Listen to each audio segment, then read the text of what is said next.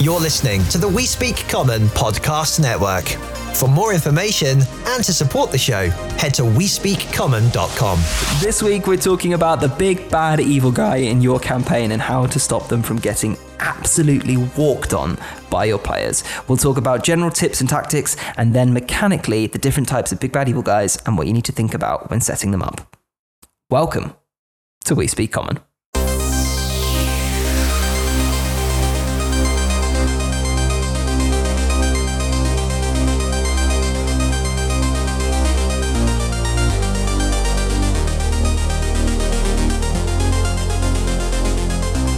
Hello and welcome to a brand new episode of the D&D podcast for everyone, because here we speak common. This is the show brought to you in partnership with the Dice Dungeon, the place to go if you want to get your hands on some really nice D&D dice sets. We're talking the more cost-effective resin sets, we're talking the premium metal and glass sets, and so much more, like the bags of fates, the dice rolling trays, and of course all the books you need to play the wonderful game Dungeons and Dragons.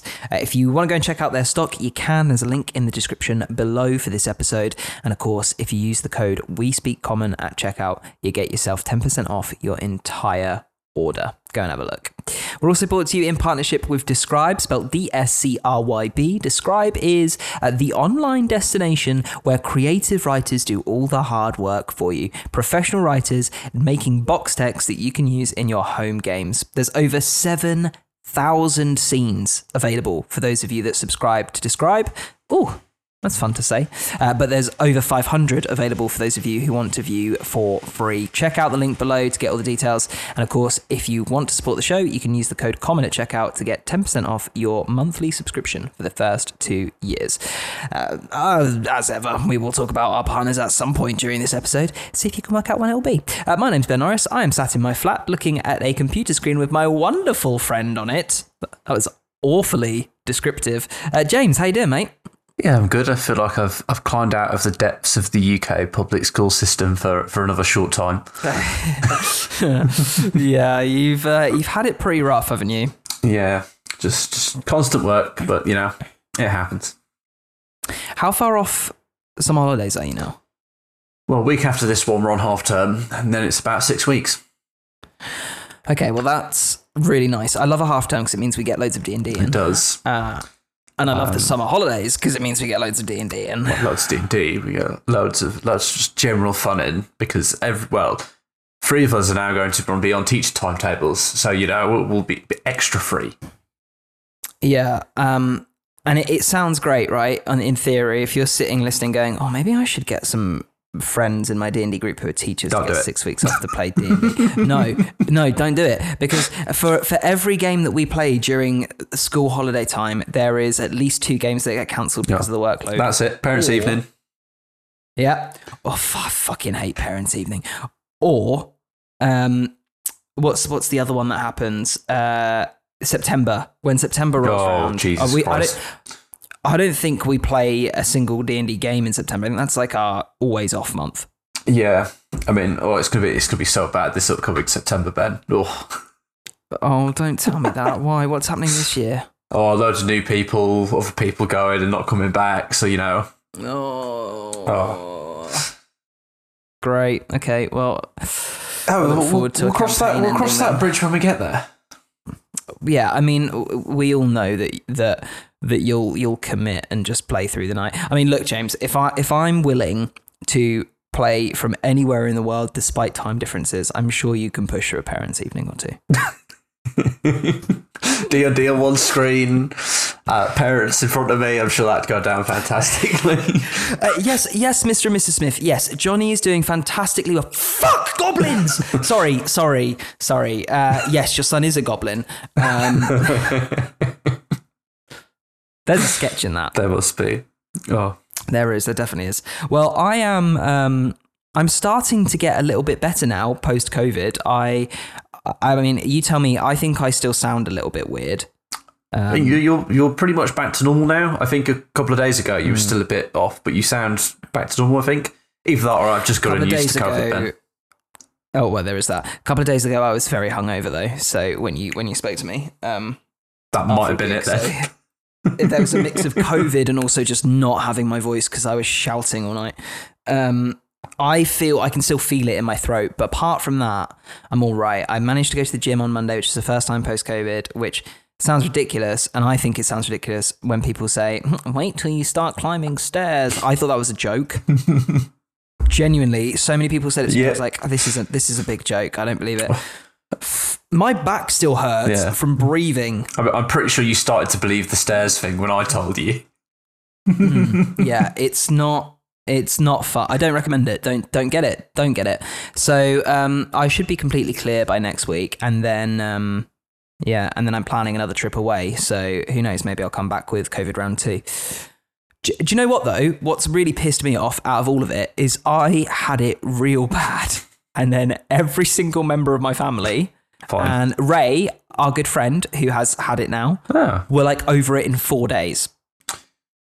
Yeah, well, so I worked with it. All right, fine. I mean, look, my worst day was spent sunbathing on a beach in the south of France. So if there's a COVID peak in France, my worst day, Ben, was sat in a room with 30 children trying to teach them. Just disclaimer, I didn't actually know I had COVID at this point.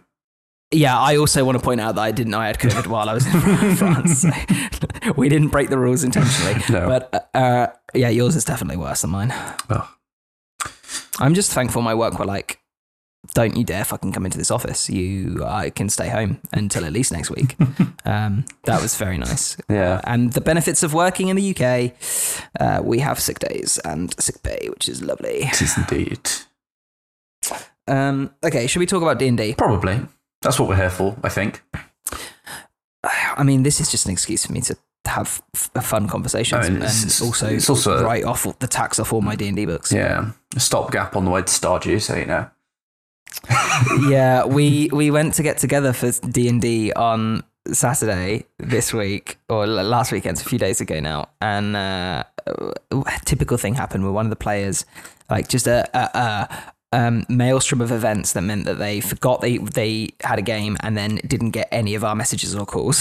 So they're very apologetic, but it means that our game didn't happen, and we all decided to play Stardew Valley instead and start a farm together, which has reignited my love for that game. It's like crack, and now we're hooked on it. Got a lot of experience in that, haven't you, James? So much. As a high school teacher, you need a little bit of that goodness to get you through. Sorry, boss, if you're listening, that was a joke.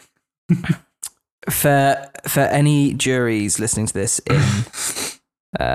in a court, we are joking. Okay. Anyway, let's talk about D&D. We're going to get into a topic that I have been. Do I want to say it? I've been avoiding this one. I'll be honest, because it's a difficult topic, I think, and I'm hoping you're going to change my mind. But that is, how do you stop your big bad evil guy or girl from getting absolutely curb stomped in your final encounter and it being really anticlimactic? So I think we're going to have to try and talk broadly about techniques at first, and then maybe talk about some specifics, like, if your BBEG is a spellcaster, or if your BBEG is in the front line, and things like that. But yeah, I the first thing I want to say before we go any further, and I ask you your opinions, is that we're going to focus on how not to have your BBEG just instantly destroyed. Caveat all of this conversation that's about to come with the fact that if your players have spent weeks and weeks of planning and prep for how they're going to fight the BBEG, if they've thought about everything, they've thought of tactics and spells, and they've made lists, and they've made plans and counter plans and all of this, if they've done all of that and then they get into the combat and they enact it all perfectly and the combat's over in like 3 rounds, that's good. Yeah. That's okay. That's a good thing. That's not a stomp. That's payoff. Yeah. And I had to learn this the hard way with our Dragon Heist game. Yeah. with you guys absolutely just destroying Nilhalor the Mind Flayer. Instantly, but you'd planned it for so long, like probably real life time, like 2 months. You'd been planning, but even then Joe had been planning it even longer because he knew about Nilhalor a lot longer than anyone else, being a member of the Xanathars Guild. Their souls rest in peace. They are now the Locksmiths. And so, you know, it was great. It was shit for me. Yeah. I was like, this is awful. And everyone else was laughing, clapping, high-fiving, having a great time. And it took me a few days to process and to talk to players about it to realize that was a great outcome. Yeah, we loved it. It was fantastic. Just all that planning, preparation, and it went off with like without a hitch. And it was just, we loved it. It was so much fun. Without a hitch, but with tension as well, yes. Which is what we want. So yeah, so if that happens, like just caveat this whole conversation with that. If that happens, that's good. Okay, James, how do you stop your BBEG from getting curb stomped? Well, your BBEG should have, in a really crude way, a brain. Yes. Let's be honest, your BBEG, chances are, is going to know who your party are and what they're doing. And as such, they might, you know, a guy might escape here or there, fight might be set up, so he can just watch and just sort of figure out how the players operate. And then obviously when it gets to that final battle, he's got a few fail safes and he's ready for, you know, if the players have a tactic views every time. Oh no, ready for that one. I agree. And so this is the thing I try and take this into every combat, and regardless of whether it's a big bad evil guy or not, in that the NPCs, for lack of a better phrase, should react intelligently. Yeah. So if the players are constantly firing arrows from behind a wall and the enemies can't get to them, they're going to move. So they're not in line of fire. They're not just going to, you know, and they're not all just going to attack one person at a time. They're going to group up against the one that is the tank doing the most damage first, or maybe they'll go against the wizard first because they've done something stupid to a spell that's knocked everyone out. So taking that and elevating it with a BBEG is great. There are some good examples I can think of off the top of my head. I've got one. Beholders as well. Xanathar. Yeah. Paranoid, has an escape route, knows where it is, knows how to use it, and will use it. Acerak in Tip of Annihilation, this isn't a spoiler, don't worry. Obviously, Lich, ancient, very clever, knowledge of the universe. He, in the way I have planned him, apart from the fact that I've made him near impossible to destroy, because you guys are near impossible to destroy, he will come into the battle. And it's situational. He comes in like mid-battle because obviously you're there for the Soulmog, you're not there for him. So he'll come into the battle, see you all there, and go, puny humans, or tieflings / insert race here. Let me kill you. And then he'll do something. And if it works, he'll go, oh, that worked. I'll do it again, but bigger. And if it didn't work, he'll go, oh, that didn't work. I'll try something else. And so on, like a scientist. He will keep testing things until until you're 3 rounds in and he's worked out, okay, you're weak to this, you're weak to that, you are terrible at staying on your feet, you're bad at this, you're great at this thing. And so then he'll use his attacks in ways that capitalize on your weaknesses. But he has to learn as he goes. Yeah. Which is another great fun way of keeping them clever and like, oh, you're the guy with the sword that I need to stay away from? Okay, well, I can fly, so I'm going to hover above this lava pit. Like, it's just common sense, man. Yeah. So what's your example? Well, my example was Arathator, the dragon, which you guys all fought. You know, you need the spellcaster, relied on sight. There you go, boom, can't see anymore. You know, I hate this dragon with a passion. But yes, true. Yeah. And then the other thing as well, they can run away. Yep. If they don't know what's going on, they've probably got an escape route. You know, you don't become a big bad evil guy without having a way out. Well, surely Big Bad Evil Guy has henchmen, right? That as well, toss a few bodies in the way. Yeah, well, that's not what I meant, but yeah, that is a tactic. You absolutely toss a few bodies in the way. I did that with Jarl Axel when you were after him in Dragon Heist. You guys, shush you. You're so proud of yourself. I know. You guys came out of the vault and he was there waiting for you to be like, okay, well done. Hand over the dragon staff and the gold. Here are my men that are going to ruin you if you don't. And you were like, men. We just bargained with a dragon. I see nothing around here but dead men. Yeah, that's a great line. And so, the fight starts and Jarl Axel stays at the back and is throwing daggers and doing his thing, and then sees that it's not going his way and turns and pegs it. And you guys run after him, and through the use of dashing and magic manage to catch up to him just as he gets to his two other people that he's had waiting at the end of the hall in case he runs up, who are there ready to cast teleport. So he had his escape plan. I mean, you foiled it, but he had his escape plan. And, at that point, there's nothing he could do except get defeated and literally beg for his life, which he did do, and you did give him, and I'm very thankful for that. You're welcome. I mean, I'm welcome as well, because I've been using him and enjoying him. Because we DM in the same world, don't we? So, so, have those plans. Yes, they can run away. The Big Bad Evil Guy does not want to die.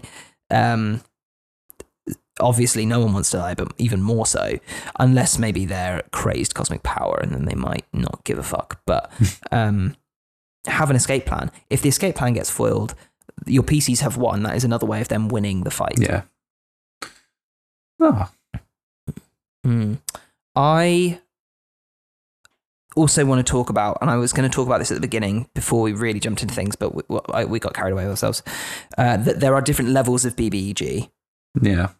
Depending on the type of campaign you're playing. So you said earlier, the BBEG probably, most likely knows about the party, right? Yeah.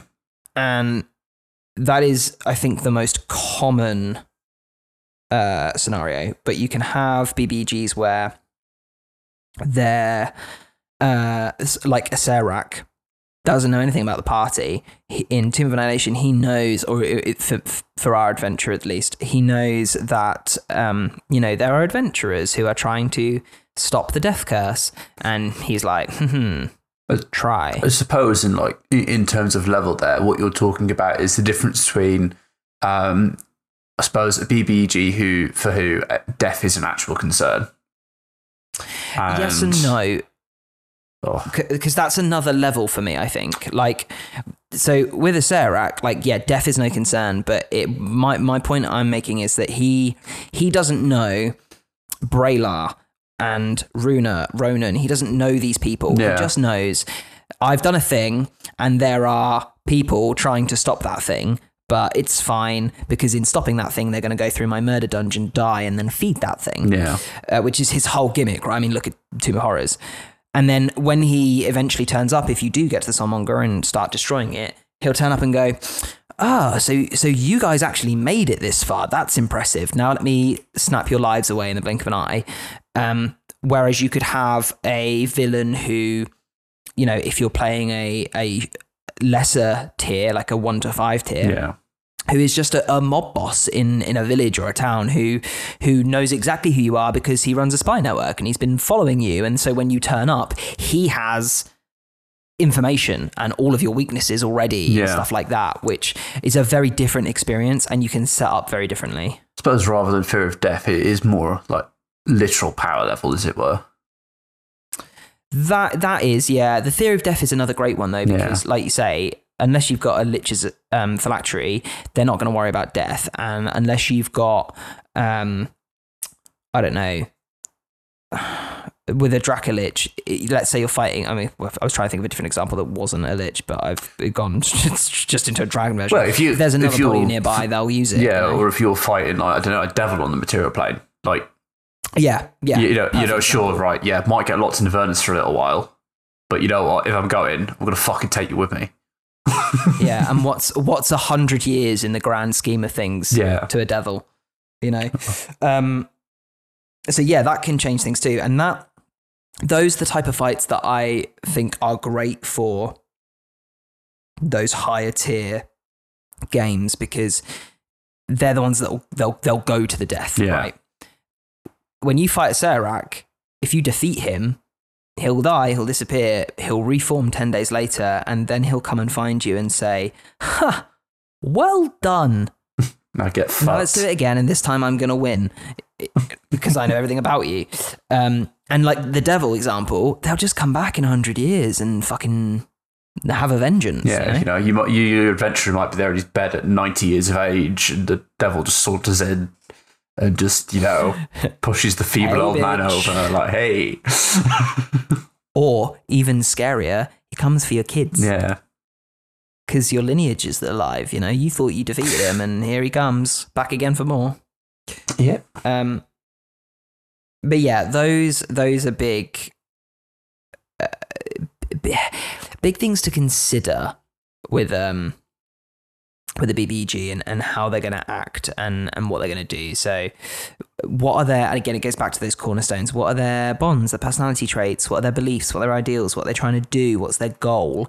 Will that change how they act?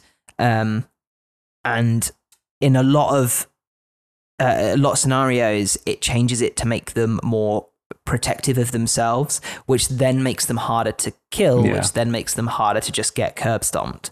Like, you know, if you've got a really paranoid person, or if you've got someone who you know, the BBG's trying to do a ritual and he knows the ritual's going to take 10 minutes, that's a long time in combat. So he's going to set up levels of things to protect him and stop the players from just walking in and stabbing him in the back and that being the end. Yeah, you know, 9 times out of 10, or rather 99 times out of 100 to make a bit more rare, your players shouldn't just be able to walk straight into the BBEG.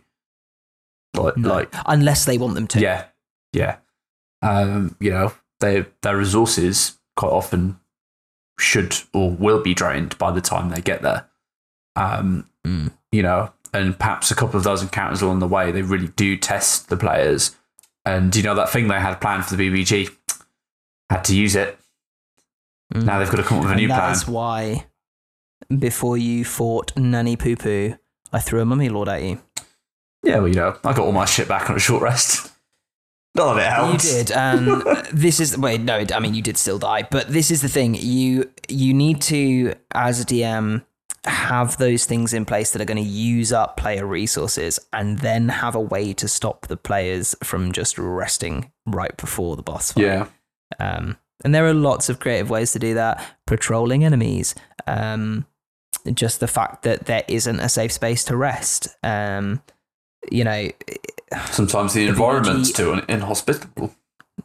Yeah, or even the BBG just like, oh, you're going to rest for 7 hours? Okay, well, I guess I'll just enact my plan and win then. Well, wait, I had you guys do that on me. I think, was it you guys or was it the other group? It was, I can't remember which one it was. It was in the, you know, the 16 to 20 adventure I was running. And you guys, when it was either you guys or someone else, you went into the crypt, you sort of beat like the, or it was this other group, they beat like the sort of mini boss, as it were, before the final sort of boss room. And then they're like, oh, we're going to rest. And so they rested, and then they just kind of opened the door into this last room, expecting this big confrontation. And it was just, and the guy was just sat there like, oh, hello. I've got what I wanted. I think that was. I think it was you guys. He's like, I got what I wanted. How are you guys? And sort of like had a conversation with you. They just went bye. Fucked off. Phoebe flirted with him. I remember that. Yeah, and we were like so confused. We're like, what's going on? Yeah, because then I think I remember Joe was like, "Where's all the loot? Where's all the treasure?" And I'm like, "It's gone. He's taken it." Which is the right thing. Yeah. You did the right thing there. Yeah, absolutely. Yeah, I think the simplest way and the simplest piece of advice I can give is to just become your BBEG for a little bit. Now, I don't mean go on a homicidal rampage. Just put yourself in their mind. I mean, those are fun too, but put yourself in your mindset and in their mindset and sit and think about like, okay, what's their plan? Why are they doing it? What's their backstory? Really get into their shoes and then think, okay, I have everything I need. I have the space. I have the time, but I know that there's this plucky band of adventurers coming to put a stop to it. What would I do? No matter what, I want this thing to happen. Because take yourself out of the DM chair where you're like, okay, well, I need it to be balanced and I need there to be a chance for the players to win and a chance for the enemy to win, but not really because suspension of disbelief and storytelling and forget all of that. Just put yourself in that big bad evil guy's shoes and fully commit to being the one that wins. And plan that way. Write all that down. Then put your DM hat back on and go, okay, I mean, this is great, but there's no way they're going to beat him now. So how do I roll it back just a step or two to make it achievable? I remember doing a really fun version of that with Abaddon in Descent. Yes. So my long lost love. Yeah, you didn't actually fight Abaddon, but instead you sort of fought one of her, Eruvian's soul's children thing, and Sorry, hang on. I need to stop you there and just clarify that Eruvian was a player character whose children had died, and then James made us pit fight against this horrific, disgusting, like body horror creature, killing it, thinking it would save the souls. Well, it would have done had you killed it normally. But we didn't kill it normally, did we, James? No. Because we're not normal people. What did we do? You staff of imminent light and you literally vaporized half of the devils in the room. We nuked a bar. We nuked a devil bar, which also nuked this player's children's souls. It was the fun part of that was sad. Abaddon knew, Wes's character's a swashbuckler. And Abaddon knew that he worked well when he was up against, a solo enemy on their own.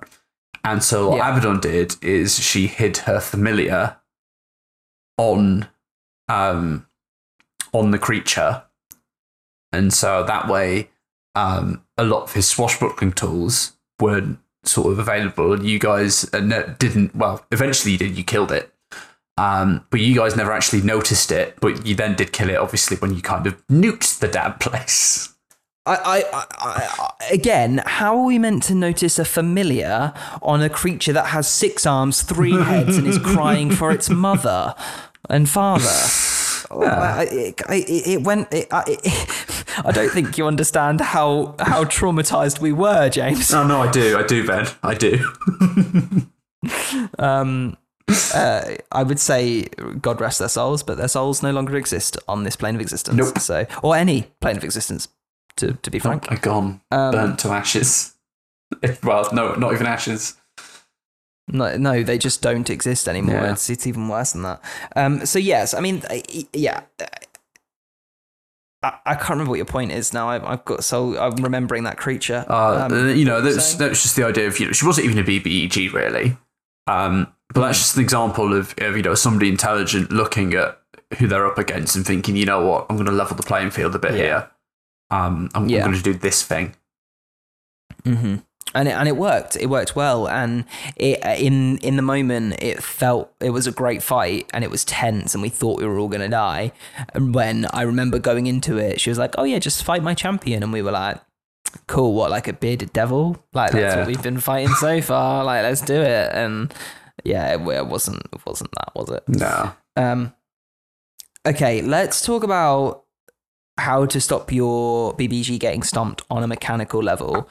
And this is where we're going to have to talk about, okay, let's imagine this BBG is a spellcaster and let's imagine this BBG is a melee combatant. But first, let's talk about the most important thing that's going to stop them getting stomped. And that's a sick ass set of dice.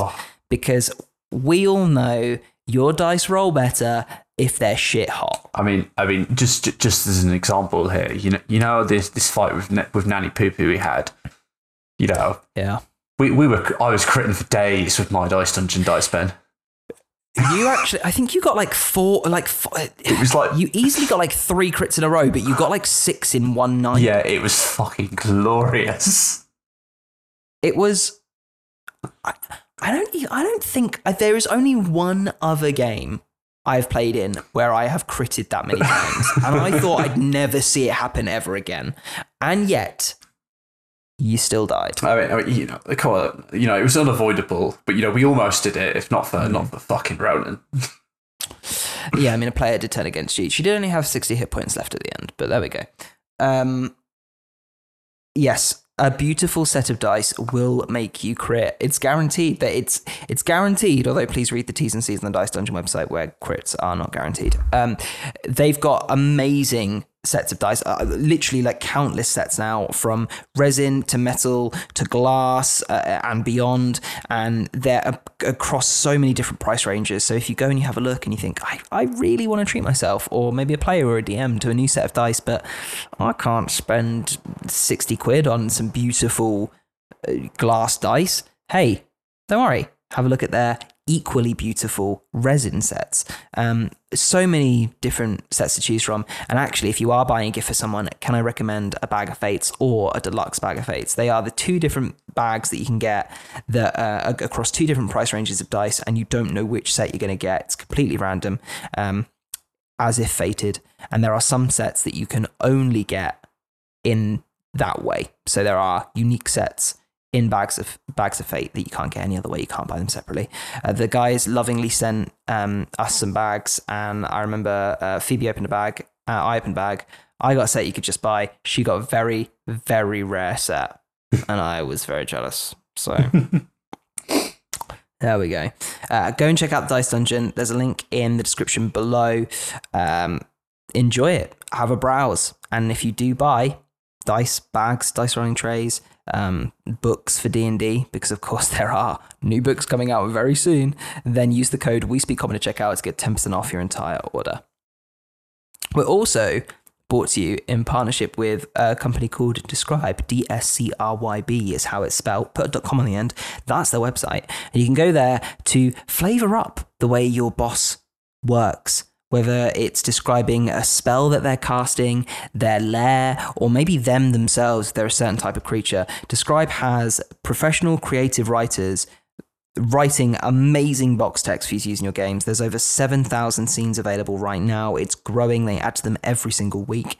500 of which, just over 500 I think, are available for you to look at and use right now completely for free. But if you want complete access, you can subscribe and get 10% off every month for the first 2 years using the code common at checkout. And if you're a player, they've got stuff specifically for you too. So not just, describe a rock troll or describe a portal to the abyss. That is one of them. There's thousands, it blows my mind. But they have things like I cast magic missile and I use a healing kit, and those are made specifically for you as a player to read out of the table. So if you want to increase your flavorful retellings and fill your players' and DM's imaginations describing your character, they've got you covered as well. Go and check them out. As always, links in the description below. You'll be helping the podcast out a little bit if you use those codes, and you'll be getting great stuff for your D&D games. Okay. What type of BBEG do you want to start with, James? Should we do a spellcaster, a combat person, let's sit back and let minions fight? Let's do spellcaster, because they're everybody's favourite. They're the ones everybody loves. They're the most interesting quite often. They're also the squishiest. They are. It's the one they're most likely to get stomped, as it were, as they are like a squishy bug. So the first thing I want to say is I think the most common thing you will see, and that's that D&D 5e isn't made in a way that lets your party go up against one monster. And it's true, the action economy will absolutely destroy them. So obviously the most easiest thing you can do is to give your BBEG some minions. That is the easiest. And I suppose along with that, if you are thinking about action economy, there is one other option. With a spellcaster in that, they will try and turn that action economy in their own favour, whether they've got minions or not. Okay, this is true. how would you do that? So the way I do that is look at the spells they have available to them. There might be a few glyphs around the room, things which kind of cause players to lose turns or have to spend a turn doing something which, perhaps allows them to survive, but doesn't allow them to put out any particular harm. That they might have their room set up in a certain way. So, the players have to spend time getting to them before they can do anything serious. Spellcasters are usually pretty intelligent, and so would have things set up how they like. They're also, I like that because they're also very ranged. Yeah. And so if they've got like a maze the players have to run through before they get, so they can sit up top and just fire off firebolts and fireballs and magic missiles from a vantage point. That's a lot of fun. Yeah. Huh. I like to use magic in a really outlandish way with spellcasting villains as well. So things like fly is ridiculous. Yeah. And describing a body just flinging around the sky is like nuts. But having a BBEG who has a ring of flying or like has fly cast on them by a spellcasting minion is great because they can fly out of reach of everyone and just drop fireballs and lightning bolts, and that's good fun. So things like that. Things like, I'm a magic user, so I have a magic item that gives me a free spell, like a Sphere of Annihilation. That's a fun one. Yeah. They're scary. There's that spell as well that I always felt. Contingency, there we go.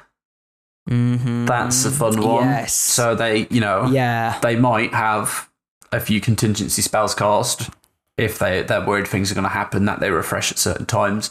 And so if the players come at them, at a wrong time or when their contingencies are up, it might be simple things like, somebody's tried to tap me, boom, mage armor's on. Or somebody's chucked, I don't know, a rock at me, boom, I've cast levitate on the rock and it doesn't hit me. That's a very specific contingency. Well, a wizard might be particularly paranoid about a certain method of death bend. So this is true. I love contingency because it's a spell, like as a player, it's a really, it's quite situational. But as a DM, it's one of those ones that really works in this situation. I am just trying to find the stat block we made for Modern. Oh, yeah. Because he is a very particular spellcaster who has contingency. So contingency, you cast it once and it lasts for 8 days, right? 8 days. And you use it to create the effects of another spell. Yeah. So his contingency, where is it? The stat block is so big. Right. It lasts 10 days. Once every 10 days, Mordenkainen Cannon casts a contingency spell to trigger in the event of A. Oh, yeah. This is very, very specific wording. A, Staff of the Magi being broken. So he has a Staff of the Magi, and it has the effect that Staff of Power has, where if you break it in half, it blows up, and anyone immediately next to it gets vaporized, and there's loads of damage in a radius, and there's like a 50% chance that when you break it, you might teleport, you might not. So he has this contingency that says, in the event that Staff of Magi is broken, thus activating its retributive strike ability within 30 feet of him, so the complete radius. The effect of the spell triggering is equivalent to a dimension door teleporting Mordenkainen 100 feet away to safety. So, great. If his Staff of the Magi ever breaks, he can teleport away. If someone else breaks the staff of his Staff of the Magi, or another one near him, great, he teleports away. If he's really losing the fight, he can break his own staff and know he'll be absolutely fine. He 100% will teleport away, as long as the contingency hasn't already been activated. Where's the loophole though, James? The loophole is, well, what if your player, I don't know, like a wizard who now is the Blackstaff's apprentice, let's say, had a Staff of Power, which is not a Staff of the Magi, but does have the retributive strike feature. Indeed. In which case, he would not teleport away and his contingency wouldn't work. So there's still a loophole in there, but he is clever enough to have gone, I have this, I'm basically carrying a nuke around with me that could destroy me at any moment. So I'm going to have a thing in place in case I have to activate it or it gets stolen from me by a swift-handed rogue. It happens to the best of us and they break it. Yeah. Spellcasters, I like to picture spellcasters as, especially if you're thinking about like a lich or just a really old spellcaster, is they like to cocoon themselves in like protective enchantments and those little contingencies and stuff. Because, they're little spellcasters and they're paranoid about losing all of their power. What's the spell that puts a bubble around you that nothing can get through? It's like Otterluke's Resilient Sphere, I think. Yeah, and like you roll around like you're in a hamster ball for like an hour or something. That's a fun contingency to have on. Yeah. If someone attacks me, my hamster ball activates and I just walk away. Oh my god! Can you imagine like a little space hamster with like a little magic ring that does that for him? If somebody attacks him, he just like wee. That's incredible. It's happening in Cosmic Causeway now. It's confirmed it will happen. A giant space hamster as well, not a miniature giant space hamster, a full-size giant hamster in a giant hamster ball, rolling hamster ball sphere. Yeah. The other one with spellcasters is to just give them an out. Like, have they got an instant getaway? For example, plane shift or teleport or something like that. The loophole, I guess, for lack of a better word, we've already used it once, is that it takes time to cast and there might be a wizard in the party who can counterspell or can polymorph them and turn them into a worm and drop them from a high height or something like that. Time stop is fun. Oh god, time stop. Yeah. Really, I think the before we get absolutely sideboarded by just talking about amazing spells that your BBEG wizards could have, what we're saying is that there are lots of spells that are really good for making your wizard / sorcerer / whatever BBEG powerful and stop them from getting completely wiped. But you still need to think about the fact that they're squishy, maybe have them far away, put some barriers between them, put some minions in, make them clever again. They're intelligent anyway. Yeah. I think like all that stuff. Realistic, what it all comes down to, and I'm going to plug the book again, even though we've spoken about it before, is like the monsters know what they're doing. And more of the monsters know what they're doing, or whatever the sequel's called. I've got that one. I have it. It's on my bookshelf. I can't see it from here. It's that idea that creatures and monsters that they're going to play to their strengths.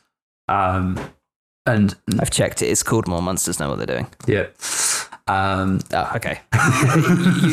James is now showing it to me on camera. My bookshelf is literally in arm's reach. Okay, good. They're going to play to their strengths, and if you're talking about intelligent creatures, they're intelligent enough to try and shore up those weaknesses. Mm-hmm. I agree. Okay, let's talk about BBEGs who are going to get up in the frontline combat. So this could be, a paladin or a death knight, or it could be some sort of cosmic horror that just has a lot of melee attacks. These are anyone who's going to be on the front line. So how do we stop them from just getting circled by the party and then getting hit a bunch of times? Again, the obvious answer is just give them buckets and buckets of HP, but that's boring. No, these are the type of people that are going to have minions. 100%. A paladin BBG, he's going to have followers, right? He's going to have people that follow him, want to also be part of like his order, that type of thing. And, they're going to be devoted to him. And so literally their entire function in that fight might literally just be to, poke away at those trying to get him or to just get in the way, dishing out those opportunity attacks, imposing disadvantage, all those things, forcing the players to divert their attention away from the main threat. And if those players choose to just plain focus that main threat, it's gonna cost them. Because those minions, they're still gonna hurt as well if you don't deal with them. Yeah, and I feel like as well, if you've got a BBG who's like just a straight up fighter or something, like just a straight up combatant, they're going to have minions that are more than that. They're going to have the wizard apprentice minion, and the minion who has the ability to, I don't know, call on the spirits of the dead or something. I don't know. They're going to have special minions who potentially could draw the player's focus as we should probably deal with them first. Yeah, and I think that could, when we were talking about players preparing earlier, if they do their research and they find this out, like with Nihilor, they might take out those minions at another time and place to stop them being there at that sort of final fight. And I think that adds in an extra fun aspect for your players. It's almost like a puzzle to solve. Or if they fail to do that, that last fight's going to be harder. Yeah, and like these minions can be minions that maybe have cast Death Ward on the BBEG, or maybe they are healing throughout the combat, and so the player's like, oh yeah, we're going to go in and we're going to stomp the big bad, but you're like, well, no, you're probably going to want to focus on the wizard and the cleric who are just constantly piling hit points back into the big bad evil guy every round, which is probably pissing you off more as a player. I think as well with like your melee fighters, especially ones which are high sort of burst damage, they're gonna probably, like a Serac, they're gonna assess the party and figure out who the biggest threat to them is. And if they've got burst damage, they are gonna go straight to that big threat, and they are just gonna boom and try and take that threat out. Yeah, I love having a main boss who focuses and systematically wipes the party, and it can be tricky to do because if you have a boss who's focusing, the party have, well, for every one evil guy there's 3 other party members on average, so they've got 3 people focusing on him, so you've got to really be careful and make sure they have ways of surviving that. But if they're doing that, every single person they take out, that party is going to get weaker and not be able to deal with it. That's where legendary resistances can be very important as well. So say the guy wants to focus that heavy sort of melee damage output person, but at the same time the party has like a control mage or something who's trying to cast polymorph and stuff on them every turn.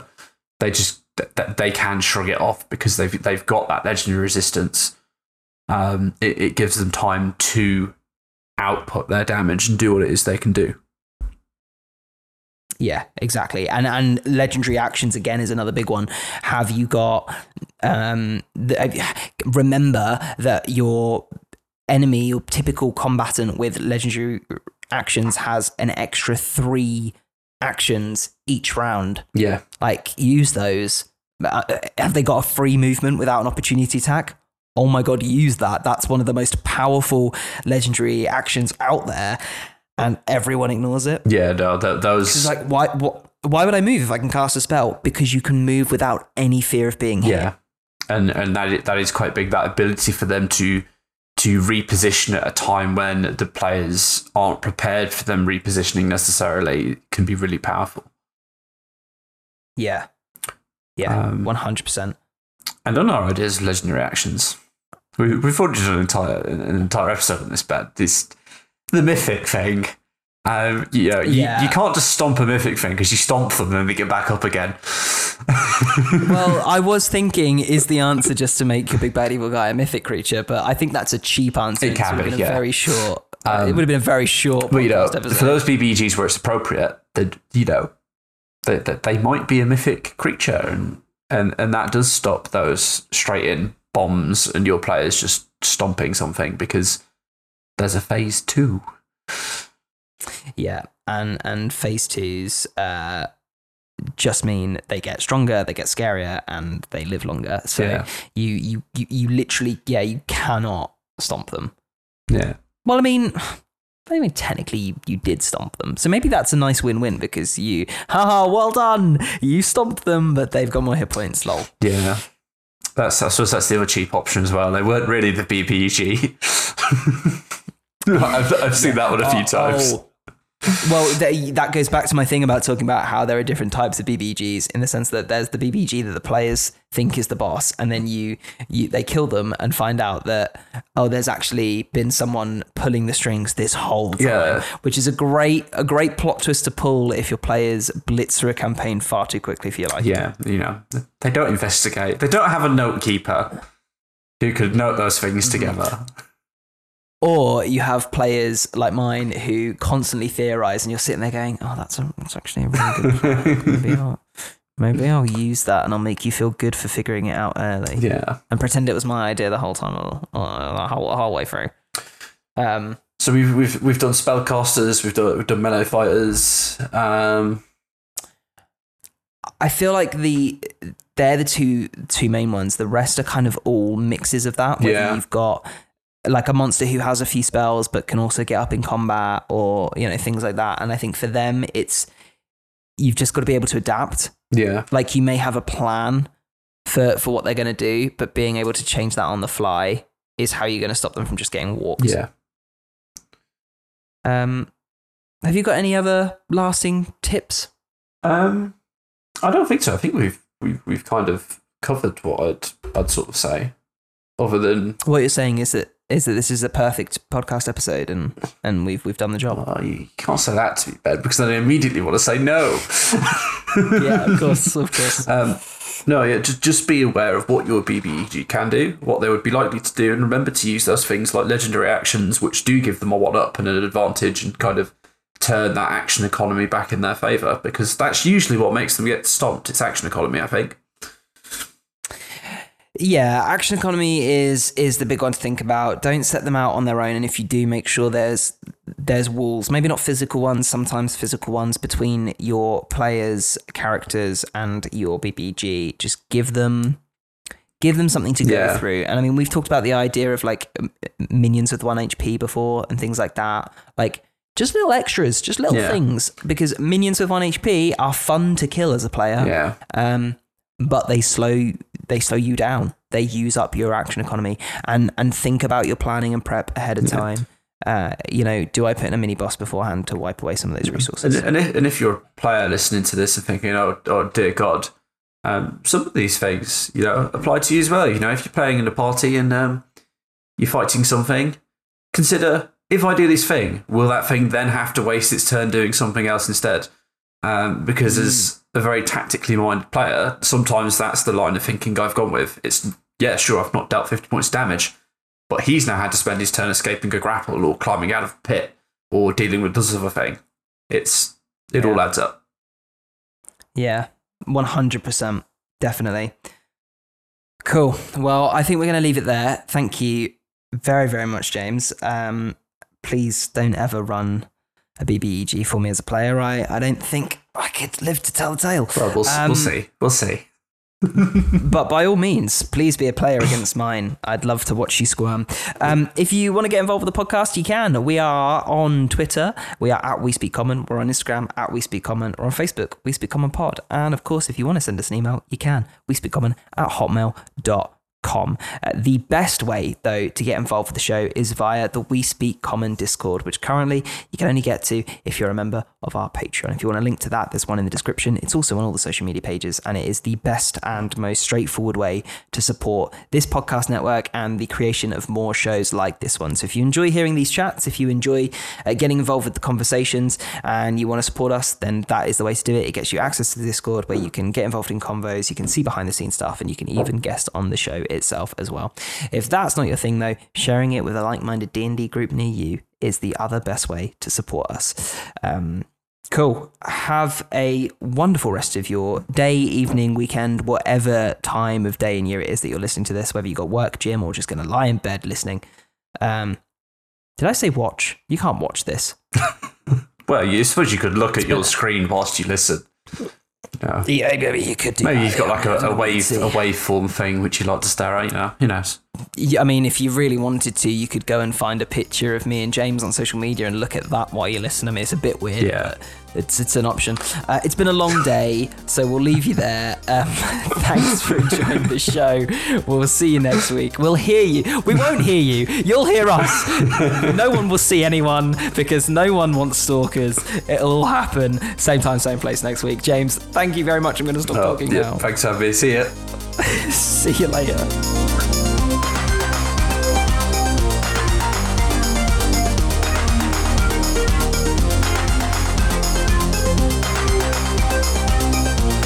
Thanks for listening to the We Speak Common podcast network.